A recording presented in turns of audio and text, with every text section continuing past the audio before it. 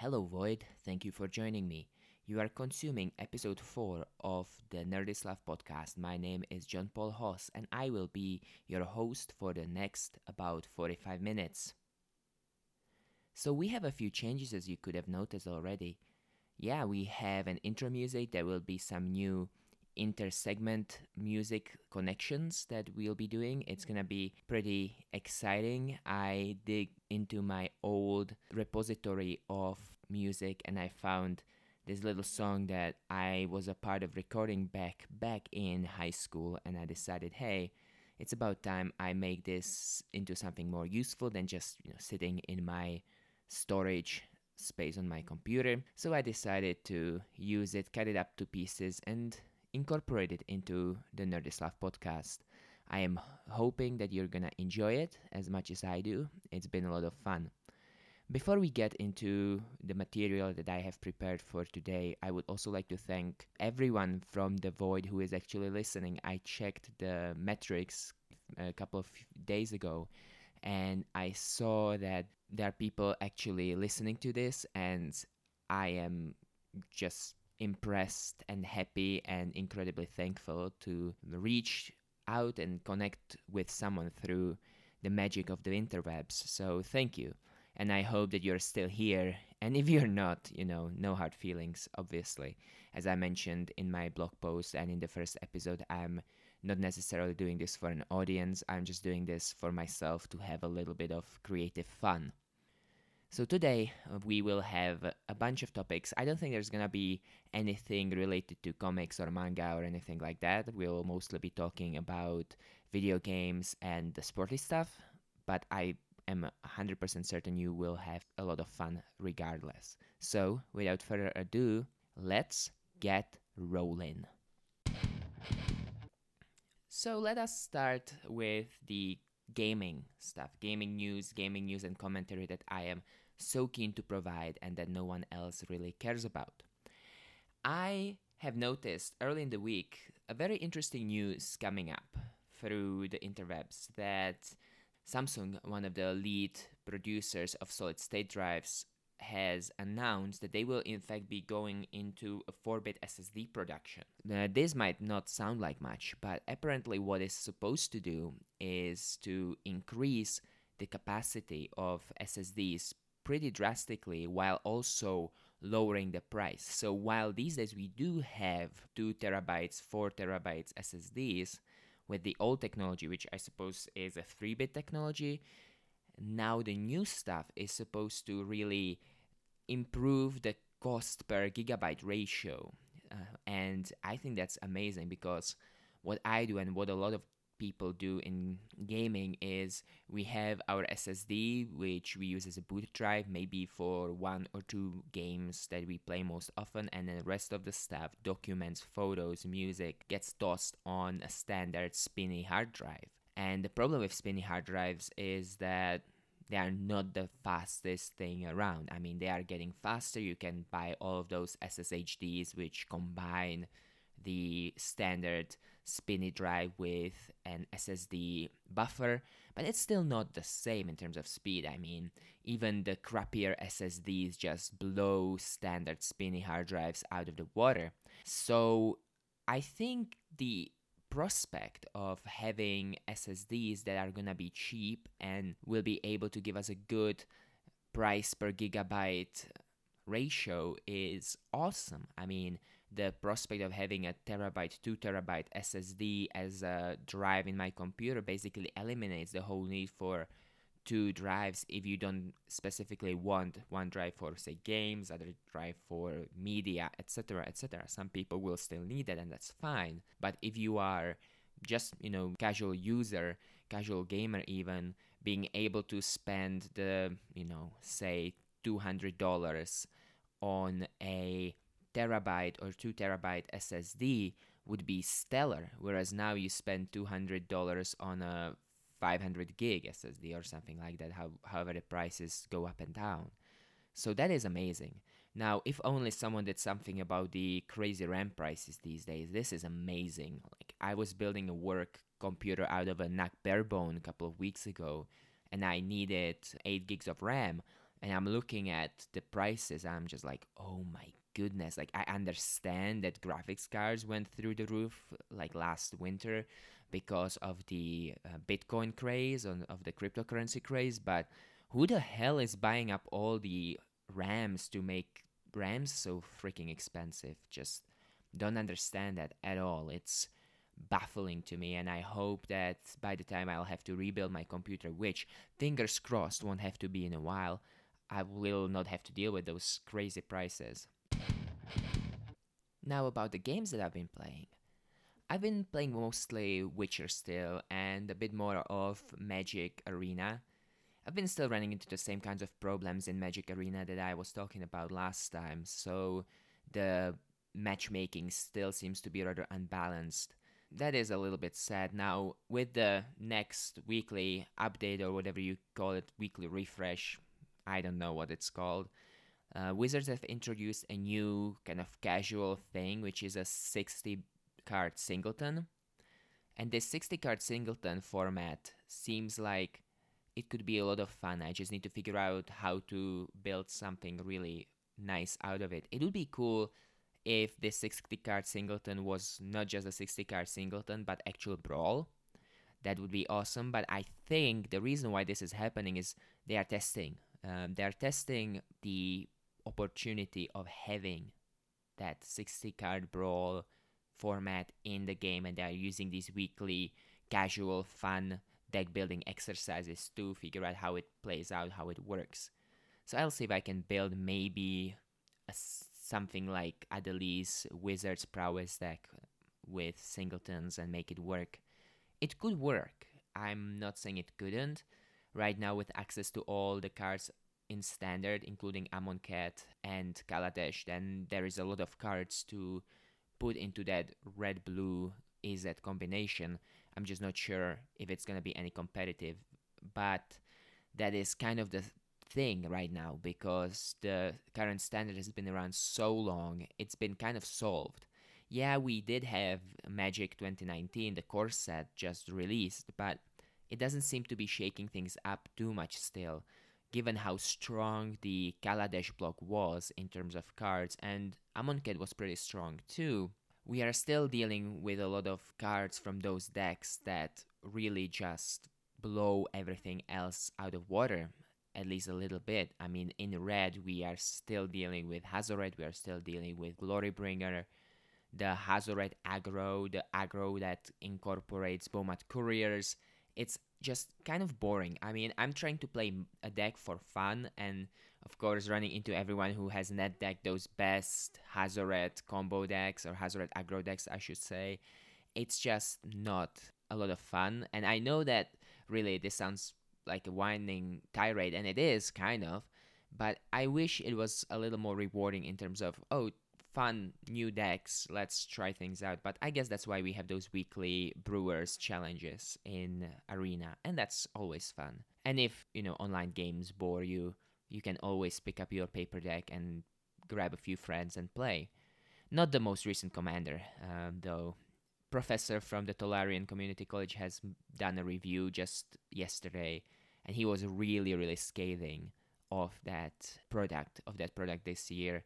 So that seals it for me. I'm probably gonna see if I can get a hold of Sahili Rai as the Planeswalker that can be a commander and build something around her, because I still think that she's a cool character. She is in the color identity that I particularly like. So I will see what I can do with her. Otherwise, if you have commander decks, you have really no reason to buy the new 2018 product.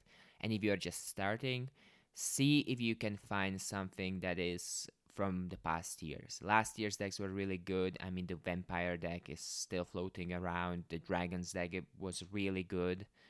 I think the Wizards deck in that block was good as well. So there's this set of choices that you could get a hold of. And by no means you should be paying above the MSRP on the most recent decks. If you have to pay above MSRP, which already is $40, see if you can get one of the older decks. It's gonna be better in terms of the value proposition.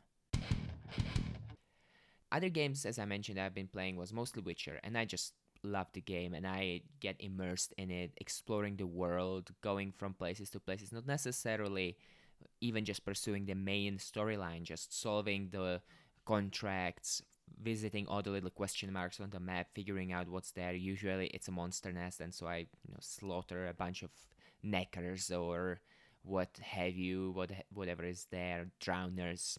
And because I've been Googling Witcher and reading up on the game a little bit, Google now starts suggesting on my phone news that relate to Witcher. And I noticed recently that Henry Cavill, the guy who played Superman in the most recent movies, is a huge fan, and I think that's really amazing. For one, I think it's great that these big, Hollywood blockbuster stars are also gamers and can be open about being gamers. I think that's a lot of validation, and we are getting a lot of female celebrities admitting that they are gamers too. That helps alleviate the stigma that girls in particular face in the gaming community, which I think is ridiculous because we should all just enjoy games and have a good time and not worry about freaking detractors. But of course, females have it so much worse. So it's great when we see mainstream stars in the industry say, "Oh yeah, I play video games, I play board games, I play tabletop games, D&D stuff like that." Now, back to the original topic. So, Henry Cavill has mentioned that he really loves Witcher, right? And that he wouldn't be against being cast as Geralt of Rivia in the upcoming Netflix show that is slated, I believe, for 2020. And that got me thinking, and I was looking at his pictures, both in costume of Superman, right, and out of costume, just like wherever he's in casual or semi-casual wear. And I'm looking at him like, oh, buddy, I don't know if you could really pull the Geralt of Rivia look. There is something about Henry Cavill that just screams babyface to me, and I'm not sure if I could imagine him being in that Geralt of Rivia role. Now, there is value, of course, to be had in casting someone who's a huge fan of the franchise, but I also think you should cast someone, an actor who is able to really pull off the role. And I'm not sure if Cavill really has it. Now, am I saying that he should be just like kept away from Witcher completely? Nah, that's not what I'm saying. What I'm saying is that there are other roles in the universe that I think he could easily fill.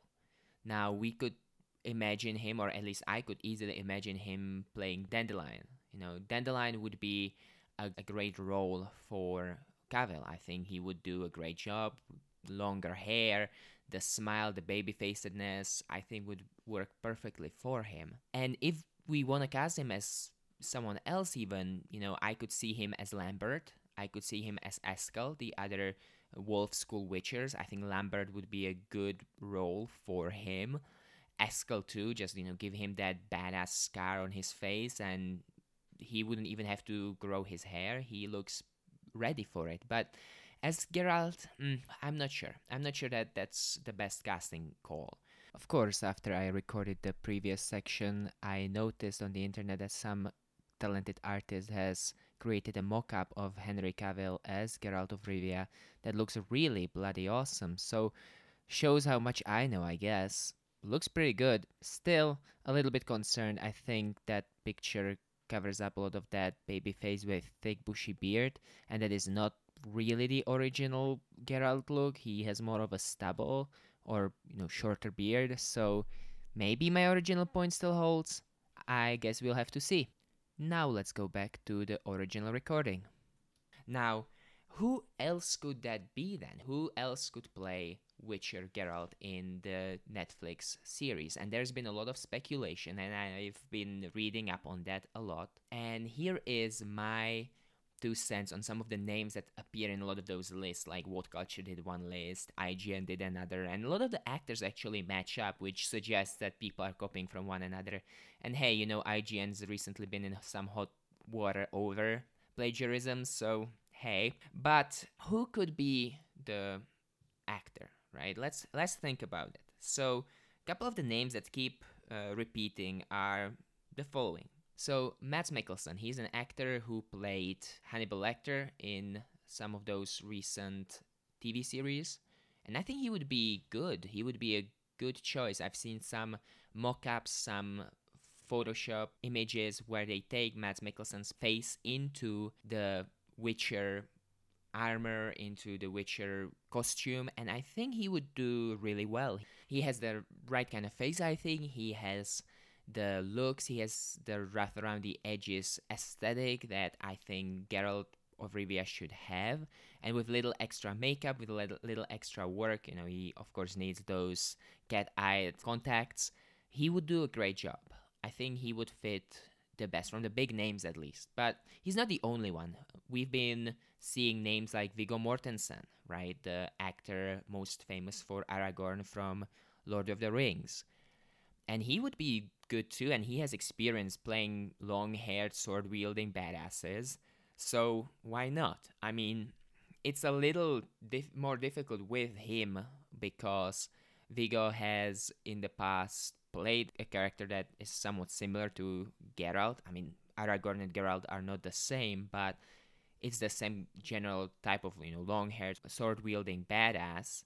We might run into that inevitable comparison situation where you take those two roles and you say, well, yeah, they're basically the same thing. So Geralt in the new Witcher series is just a reskin of Aragorn, and that is a little bit concerning, and maybe that's why we shouldn't be looking at Viggo Mortensen as much.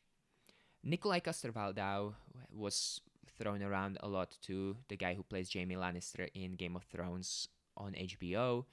Very good actor too, very talented. I'm also not sure if he fits the role particularly well. I would have to probably see some more mock-ups of him in the Witcher garb and see if he fits the bill as well as Mikkelsen does, for example. But he could be good, and he has again experience playing kind of that medieval fantasy character. So very good choice maybe as well. And he is talented. He's a great actor in Game of Thrones. I don't particularly enjoy the show, but he himself is really good. Kind of that mix of light and dark in Jaime Lannister, I think, is appropriate position for a character of Geralt of Rivia too. Plus, some of those half Geralt, half Nikolai Coster-Waldau pictures that crop up around the internet look pretty good in terms of visuals. So he would probably be able to pull off the look too. The long-haired kind of dirty Jaime Lannister pictures. They look pretty well. Just bleach that hair and he's gonna be perfect. So yeah, sure, why not? Like with the other names on any of the lists, really, we would need to see them in the costume proper. With the bleach blonde wig, with the armor, with the swords, maybe even surrounded by the other characters. The main character or the core characters always kind of play with each other, they supplement each other. So what we would really want is see them all, line up and compare how well they match with what we imagine them to be. Other names that have been thrown around, Gerard Butler, Travis Fimmel, those could also be good names. I mean, Gerard Butler has his role as Leonidas from 300, could be good. I'm not sure. I have a hard time imagining him as anyone else but the king kicking a Persian down a hole, yelling, "This is Sparta." And admittedly, that image of Geralt kicking a necker down a ledge, yelling something to that extent, would be really, really funny. But I'm not sure if we want those kinds of memes in these games. Although, again, those memes would be writing themselves. Geralt Butler or Gerard of Rivia, this is something that people have been writing. This is something that IGN's been joking about. Those memes just write themselves, and it would be interesting to see, of course. Travis Fimmel from Vikings as Ragnar Lothbrok, really good role as well. But again, there is a role that this actor is so associated with that I have a hard time imagining them as someone else. So I don't know. And again, maybe that's good. We have these actors who have played such high profile defining roles that we would want them to see in something else, something new. The comparisons are always going to be there, but maybe, giving these actors a chance to shine outside and giving Witcher, the TV series, a star power cast that is respectful to the source material would be quite amazing. Now, there is one more name that I would like to throw into the mix, and this is going to be a little bit cringeworthy, maybe, especially if any of my listeners in the void are familiar with the Polish TV series creation Wiedźmin or The Witcher. Yes, whatever Netflix is going to produce is not going to be the first time Witcher has appeared on TV or the silver screen in a cinema. The Polish filmmakers have naturally tried to recreate Sapkowski's source material in TV, and with a little bit of a middling success. Now, the actor that was cast as Geralt of Rivia, Michal Ziebrowski, was actually really good. I mean, the show itself was pretty bad. It was a low budget thing with really clearly rubbery monsters. The scripts were sometimes really, really bad. Other times they were really good though, and even for a low budget show, the fight scenes, often the traditional fight scenes, swords and axes kinds of fight scenes, were pretty well choreographed. And Michal Ziebrowski had that Witcher look, that Geralt of Rivia look, nailed down pretty well. He looked very much like you would imagine Geralt, albeit younger. And this was made back in the early 2000s. So the actor was about 20 years or so, or 15 years younger than he is now. And that shows. Even in the later episodes where Geralt was supposed to be a little older, a little more rugged, there was still an aspect of baby-facedness to him. Now, Ziebrowski is on the better side of 50. He is, I believe, 48 or 49 years old. He is a well accomplished Polish actor who now I think really has the look down. He would look great in the role.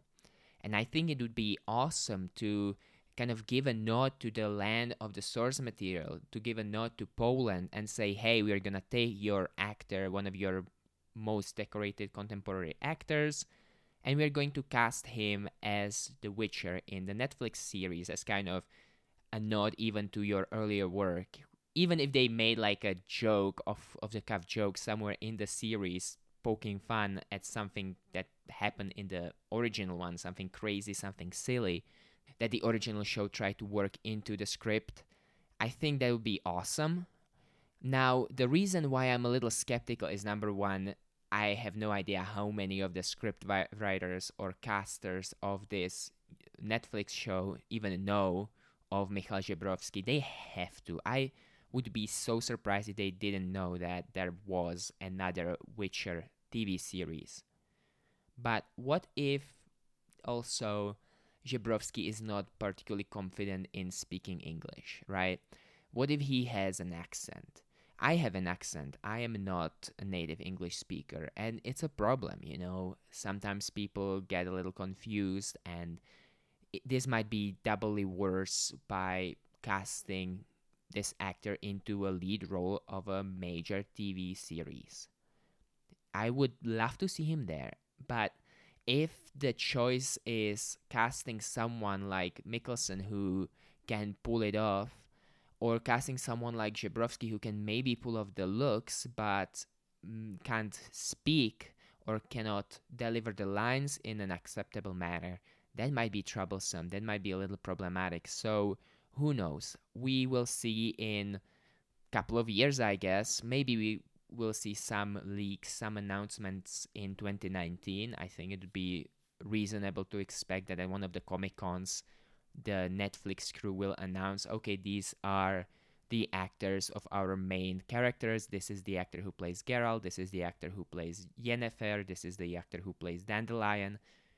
But until then, I think we'll just have to speculate. And hey, guys, if you are willing to shoot at my Twitter some suggestions who you think would be a good actor for Geralt, or really for any characters in the Witcher universe, any characters that you would particularly like to see in the show, do that. And I'm more than happy to talk about it in the future editions of the Nerdislav podcast.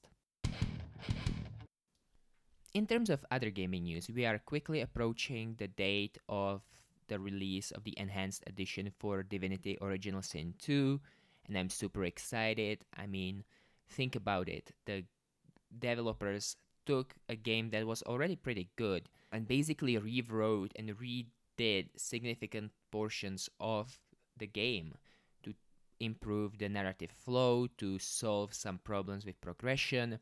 I think that's amazing. And the fact that everyone who backed the game or who purchased the game is supposed to get this enhanced edition update for free is also great. So you're basically getting two games. You can play through the original and then you can play through the enhanced edition. So I can't wait. I can't wait to either play through one of the characters that they pre-made. I think they're all really amazing. Or just create one of my own and roll through the whole game with a cast of colorful companions. It's gonna be fabulous. So I'm really excited about that. In terms of releases, another interesting thing has released this past week, and that is the demo for Valkyria Chronicles 4. Valkyria Chronicles 4 is a game that I'm particularly excited about, cautiously excited to be honest though, because I loved Valkyria Chronicles 1, and I will from now on call it VC1 just because I don't wanna get tangled up. So yeah, I loved VC1. It's a great game, touching, heartwarming, sometimes a little cringy, but overall fun anime fare. The gameplay is really solid, if only a little annoying for the game constantly pushing you to complete the missions as quickly as possible, kind of rushing the objectives and all. But yeah, the game overall is quite fun and enjoyable. I was really sad that we never got Valkyria Chronicles 3 in the West, and we have to rely on fan patches and fan translations to play that game, because VC3 was a little more gritty, darker take on that story. Unfortunately, it got released on a console that was effectively dead in the West. PSP was just such a haven for pirates that devs or eventually and publishers eventually gave up on publishing games for it. So I was really disappointed, to be honest, to never receive that game in the West, to never get the chance to play it. So having another proper Valkyria Chronicles game in Valkyria Chronicles 4 is really promising. I am concerned a little bit because we are not getting the demo on PC. The demo is only out for the consoles, and I would love to play the game on PC first before I sink more money into it. The original PC port of Valkyria Chronicles, which you can buy right now on Steam, by the way, and really you should because the game is fabulous, ran really well. It ran solid 60, looked great, and just all around wonderful port, which is uncommon for console ports and especially console ports of Japanese games. Those often just mess things up. They might not be able to run at 60, they might be locked at like 30, which is gross. So the original VC was awesome.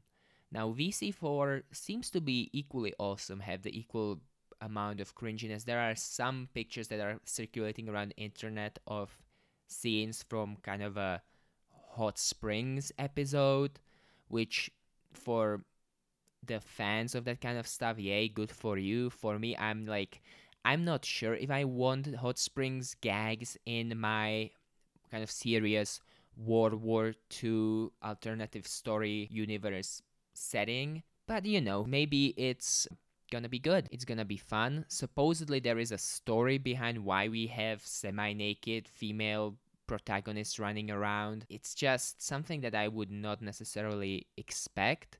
it seems like the catering to specific audiences' desires overtook somehow, somewhat, that central spirit of the game.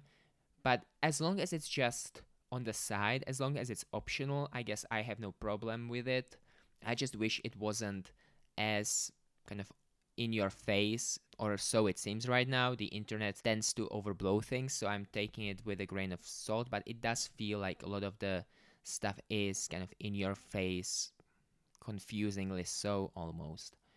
So, no demo for us PC players. We'll have to wait until the release to see if the game is worth purchasing or if it's hopelessly broken. I would be really disappointed if it's hopelessly broken, because I don't think I want to buy any of the major consoles, and from what I understand, it doesn't run Solid 60 on the Switch, which is the only console that I would consider purchasing at this point. So, yeah, not sure if I will just skip on VC4 altogether, particularly if this game is not what I would love it to be, what I think it could be. I mean, we have evidence that Valkyria Chronicles can run great on a PC. So if Sega will screw this up, I'm not sure. I'm not sure if this is gonna be satisfying, at least to me.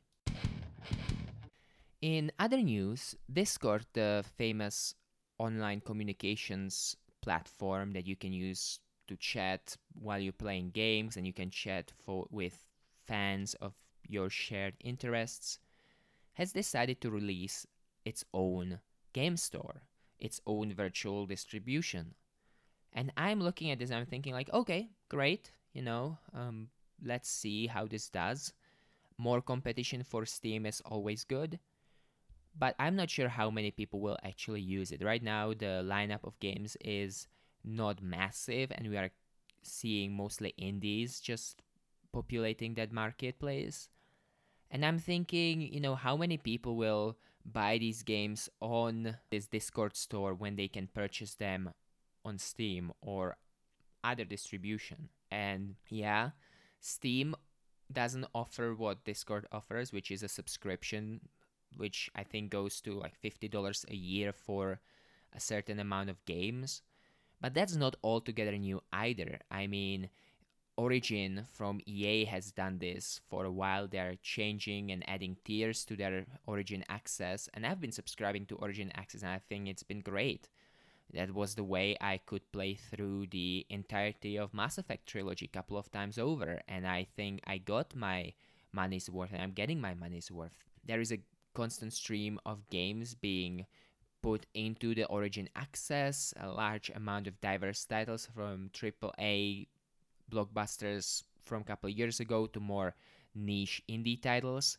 And Origin is actually a really good store. They've done pretty well for themselves, even despite their original growing pains, where some issues haven't been ironed out early on. But now the store runs really well. They have pretty good reimbursement and refund policy, better than Steam, to be perfectly honest. And the fact that you can play games that are not just EA games there is I think a good proposition to even at least consider it. So I don't think Discord itself, which is going to have that subscription material in it, is reinventing the wheel. I'm just concerned that it's another attempt to have this virtual distribution. We already, I feel, have this kind of overcrowding almost of virtual distribution, at least on the PC market. You have Steam, you have EA Origin, you have GOG. So those are three major players already, and now Discord is trying to kind of weasel itself in, and I'm looking at this situation, I'm thinking, not sure. I'm not sure if you folks are going to succeed. I mean, I don't particularly use Discord a lot, so maybe I'm outside of the target demographic, and if so, that's fine. But maybe we need to consider what's going to happen and which stores will kind of move forward and which stores are going to stay behind. Of course, I forgot Battle.net, right? There is also Blizzard's Battle.net that has all the World of Warcraft, StarCraft, Hearthstone, Overwatch, and now all the Activision games like Destiny and some of the Call of Duty titles too are going to be showing up. So another store I think is good just for the sake of competition, but I wouldn't be surprised if we see Discord kind of try it for a while and then maybe fold on it. I'm not sure if it has the longevity that the Discord community thinks it does. We'll see. It's just my 2 cents of a grumpy old man. Since I mentioned EA, I might as well talk about the last point of gaming news and give my comment on it too. And that is that EA thinks that in a couple of years, consoles will kind of go the way of the dodo, and everything that we will see is going to be through online streaming. The same way we stream TV shows and movies nowadays, we will stream games. And I'm of two minds of that. I live in the United States right now in an area that has relatively decent internet. But that's not everywhere in the United States. And not everywhere around the world has the capacity to be connected to a good, solid internet of like 100, 200 megabits or even like 1 gigabit internet. That would be, amazing if everyone had the chance, but that's not the case. And assuming that instead of people buying consoles or people buying PCs that are actually powerful enough to play games, they will just buy a PC that can stream a game. I'm not sure if that's reasonable enough thing to consider. I mean, EA and other devs are trying to convince us that single player games are dead, or RTSs are dead, or this is dead, or that is dead. And they don't actually look at the market and think, okay, what do the consumers really want?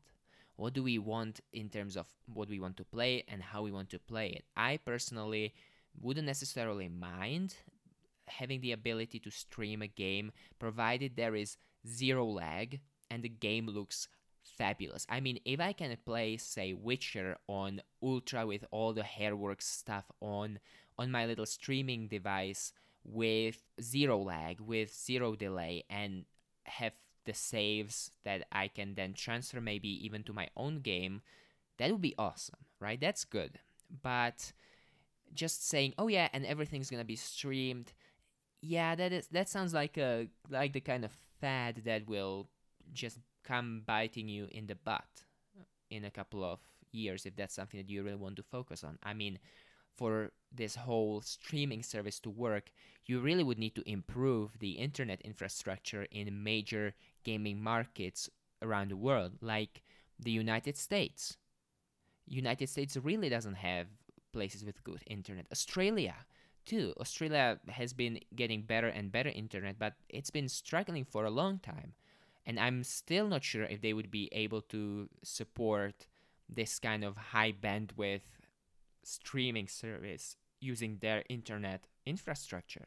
So, yeah, I mean, EA, good thinking that you would want to maybe eliminate some of that startup costs. I mean, if you can just take an old school netbook and connect it to a really high speed internet and play games on your TV that way, that would be awesome. But I am skeptical again about the promise. And really, I just like the idea of having a nice computer tower humming next to me as I play Witcher or as I play any game, really, and enjoy the content that I want to consume. Of course, you can always think about what happens when the internet dies, right? There is an outage. You cannot play then. Whereas if there is an internet outage but not electricity outage, I can still play my games. I can still boot up anything. I can play on my DS or I can play on my computer, whatever game I want. If I stream everything, I can't do that. So those are just kind of the logistic issues that EA should think about. And really, maybe let's just not reinvent things too much. Nvidia already has their Shield streaming service, so maybe there are steps to be taken in that direction and it could work. But how about we focus instead on putting out games that people want to play, putting out games that are quality, not bundling tons and tons of DLC, not bundling tons and tons of microtransactions. That I think is a much better direction that the gaming industry should take rather than thinking about how we can reinvent and recreate the gaming experiences in a way that maybe few people are actually asking for. So that's it for the gaming portion of the podcast for today, and I will be right back with the sporty stuff. Don't go anywhere, you are listening to the Nerdy Slav podcast with John Paul Hoss. And we're back, and you are listening still to the Nerdy Slav podcast with John Paul Hoss, and we will spend the last minutes of the podcast talking about some sporty stuff. Mostly about wrestling, WWE, and NJPW, and some cycling as well, where I'm going to flaunt my feathers a little bit and tell you how right I was. So, let's start with the wrestling stuff. Surprise, surprise, WWE keeps burying Finn Balor. They even gave him a new fun, in quotation marks, nickname, the Tiny Irishman. Oh my goodness, really? Like, Tiny Irishman? Why? I'm gonna echo Jules from What Culture, and I'll say that this is complete bullshit because really, you have this really extremely talented guy who is over with the fans, who can pull off some really hard wrestling moves like the double stomp without caving people's chests in, without hurting people seriously, and you just bury him, you keep burying him under this nonsensical booking with Baron Corbin, under this crazy commentary where a star that has the potential to be over like hell is not over because you just call him the Tiny Irishman. I just don't understand what is going on.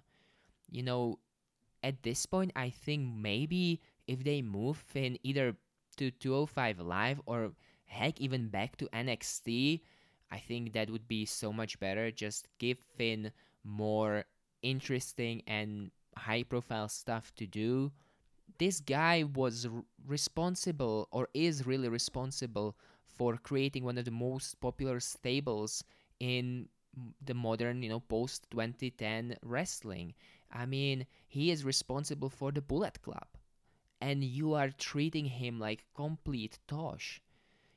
He has a potential to be both a really endearing babyface and a scary and, calculating, cocky heel. So do it, explore what he can do. Don't make him just walk out there every week and smile like a dumbass. It just doesn't make sense.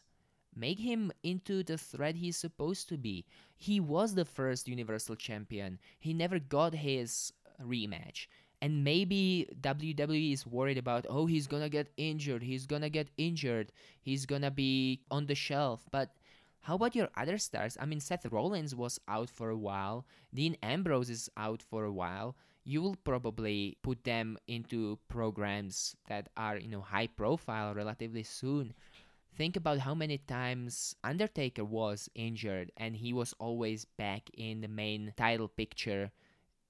And you have Finn Balor, and instead of pushing him, you kind of pull the plug on him. You decide to just bury him in mid-card. And if that's where he's gonna be satisfied, he's gonna get a fat paycheck, he's gonna go out there and perform. Sometimes he can get a shot at like a mid-level mid-card title like the United States Championship or the Intercontinental Championship. I guess that's fine. But really, I think he deserves to be up there with the big names, with Seth, with Drew McIntyre, people who are going to be the main eventers, and he should be a main eventer too. No question about that. Now, a person who is a main eventer and I don't think should be yet is Ronda Rousey. Now, let's put aside all the nasty stuff that Ronda Rousey said in the past, and let's just focus, just for this once, purely on her in-ring ability. And Ronda was wrestling her first television match on Raw this past Monday against Alicia Fox. And honestly, I have to say, I'm not a big fan of Alicia Fox, but I will give her all the credit in the world for that match. I am impressed that she didn't just walk out of the match altogether, because what Ronda Rousey did in that match was so incredibly stiff. The punches looked much more stiff than they needed to, but that's okay. Punches can be finagled around. But the throws, the over the shoulder, one hand throws, and the submission all looked incredibly painful, incredibly real, which I guess is good, but I don't think they were real in like they look real, but they were actually real. What we see here with Ronda is the fact that she doesn't have the pro wrestling training that's similar to other people. Like she didn't go through the amateur wrestling kind of college or high school wrestling stuff. So she doesn't know maybe how to hold some holds and like pull back on some of the intensity. Her MMA career in this case really materializes in full swing. And I think that that's really dangerous. I don't think Ronda Rousey is ready for the main event because I'm afraid that she's gonna hurt someone legitimately. Maybe unintentionally. She's just gonna dislocate someone's shoulder. She's gonna dislocate someone's elbow. She's gonna hurt someone really, really bad because she doesn't necessarily have all the skills. Think about Shayna Baszler. I mean, Shayna Baszler at first, when she got to NXT, again, she's an ex MMA fighter, she seemed afraid of hurting people, so she was holding back. She really was overly safe almost. You could see in her early matches how she pulls back, how she doesn't go full speed into the moves, just because she realized I have this kind of background that forces me to really hurt people. Whereas here, this is all kind of the land of make believe, and I cannot knock a person out within the first 30, 40 seconds of the match. Whereas Ronda just goes all in and starts throwing her judo over the shoulder throws in a fashion that would not get lost in an MMA ring. So again, mad props to Alicia Fox for not just throwing the towel in and saying screw this, I'm out, because I would definitely do that if I were her and this really underprepared star walks in Ronda's defense. She has had one of the best matches of the year so far at WrestleMania, but there was a tag team where Triple H and Kurt Angle and Stephanie McMahon kind of all worked together with Ronda to cover up for each other's weaknesses. But when she goes one-on-one with Alexa Bliss at SummerSlam, this is not gonna be pretty, and I'm afraid at least that there are gonna be some botches along the way. And really, I know that this is unreasonable. You cannot throw your best star into NXT first, but I think that Ronda would have really benefited through going through that NXT gauntlet for 6 months, 9 months, a year before emerging on the main roster. But you can't do that with a star of Rousey's character. It's just not possible. It's not something that is going to happen. Let's move to Japan. So NJPW has been having its G1 tournament, one of the best tournaments in wrestling these days, and it's been really, really fun. And G1 was just really straight up badass. As a relatively new fan, I was really sad that Kota Ibushi didn't win the tournament. Haha, spoilers, now you know. But I guess Tanahashi deserves the win, and he worked really hard. The match was amazing. So many great moves that babyfaceness of Tanahashi shone through. I think it's gonna be amazing to see where the stories in NJPW go next. And again, NJPW doesn't seem to be that big on the story side of things, because if they were, they would probably try to weave something, Golden Lovers against each other, Ibushi versus Omega. We'll see if Omega is still a champion by the time he has to defend against the winner of the G1, because he might go to WWE. There are some rumors that suggest that that might be happening. I hope, honestly, that he doesn't go, because Omega seems to have that kind of creative freedom in NJPW and on the indie circus in general that he really benefits from. So we'll see. But I think it's gonna be great regardless in the next months to keep attention on NJPW and on the other indies. I mean, All In is coming up in early September. That's gonna be great. Chris Jericho has his cruise with wrestling and music coming up later in the year as well. I wish I could attend, but oh my goodness, it's so expensive.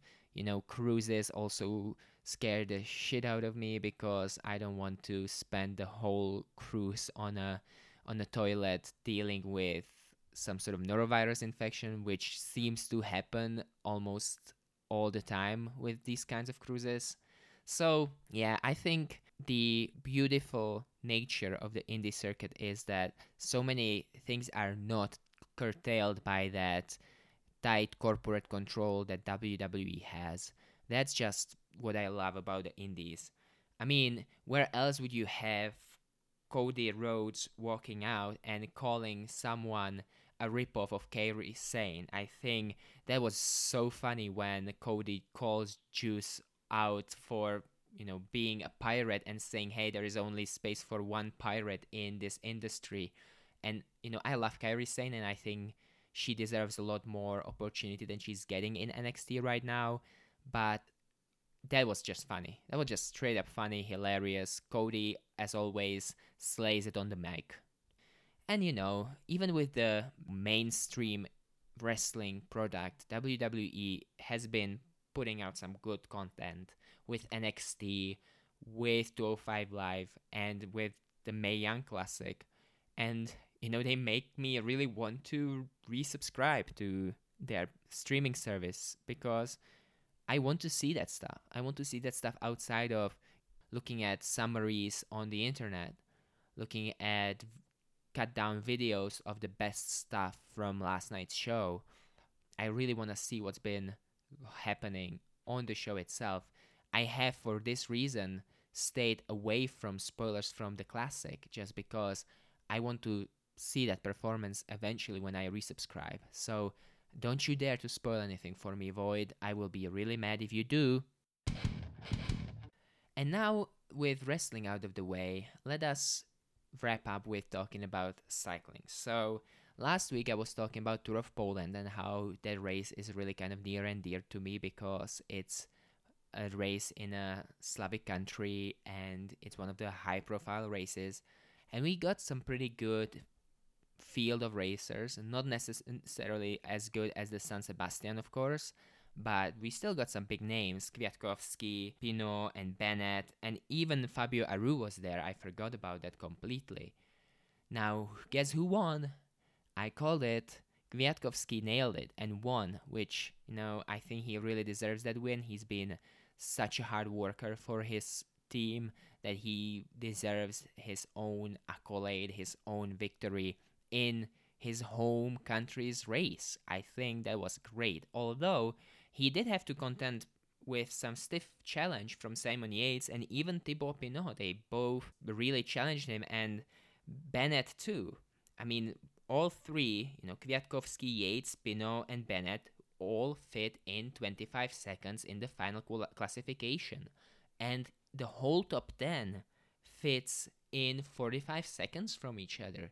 That's not necessarily uncommon for these shorter week-long races, but it's amazing how really closely matched the field was, and that really Kwiatkowski had to be concerned on the last day with Simon Yates just going at it and trying to really win.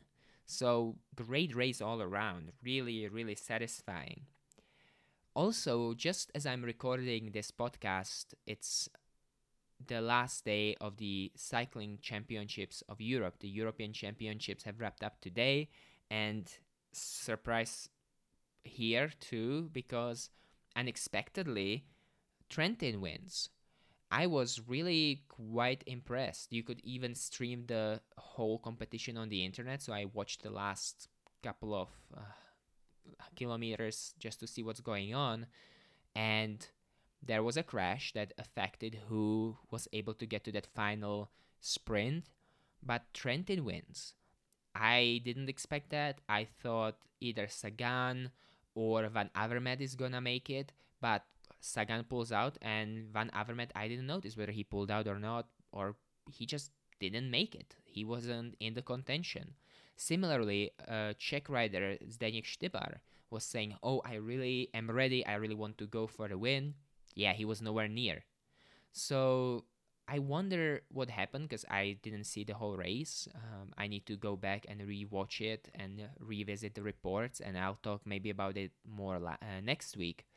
But pretty surprising result. But congratulations to the Italians. They've done really well on the whole cycling championship. Both the female race and the men's race was won by Italian riders. So the Italian team, good job on the road. You folks slayed it. Great. We are also just a few weeks removed from Vuelta, so as that's happening, as we are getting closer and as the teams start announcing their lineups, I will maybe go lineup by lineup and then evaluate the teams and talk about, oh, this team has a good lineup, this team has a meh lineup, this team is a sleeper, this team is a bit of a disappointment. I would love to see how the race goes because the weather's probably going to be rather unforgiving. It's going to be really hot, and we've seen at Tour of Portugal how the weather can really mess up the cyclists. So, something to look forward to. That is all for today, really. I thank you again all for listening. If you want more of this content, you can always find it at the website www.nerdislav.com. You can find me at Twitter and you can interact with me at Twitter at Nerdislav. And all that's left to say right now is cheers, Void, and I will talk to you again soon.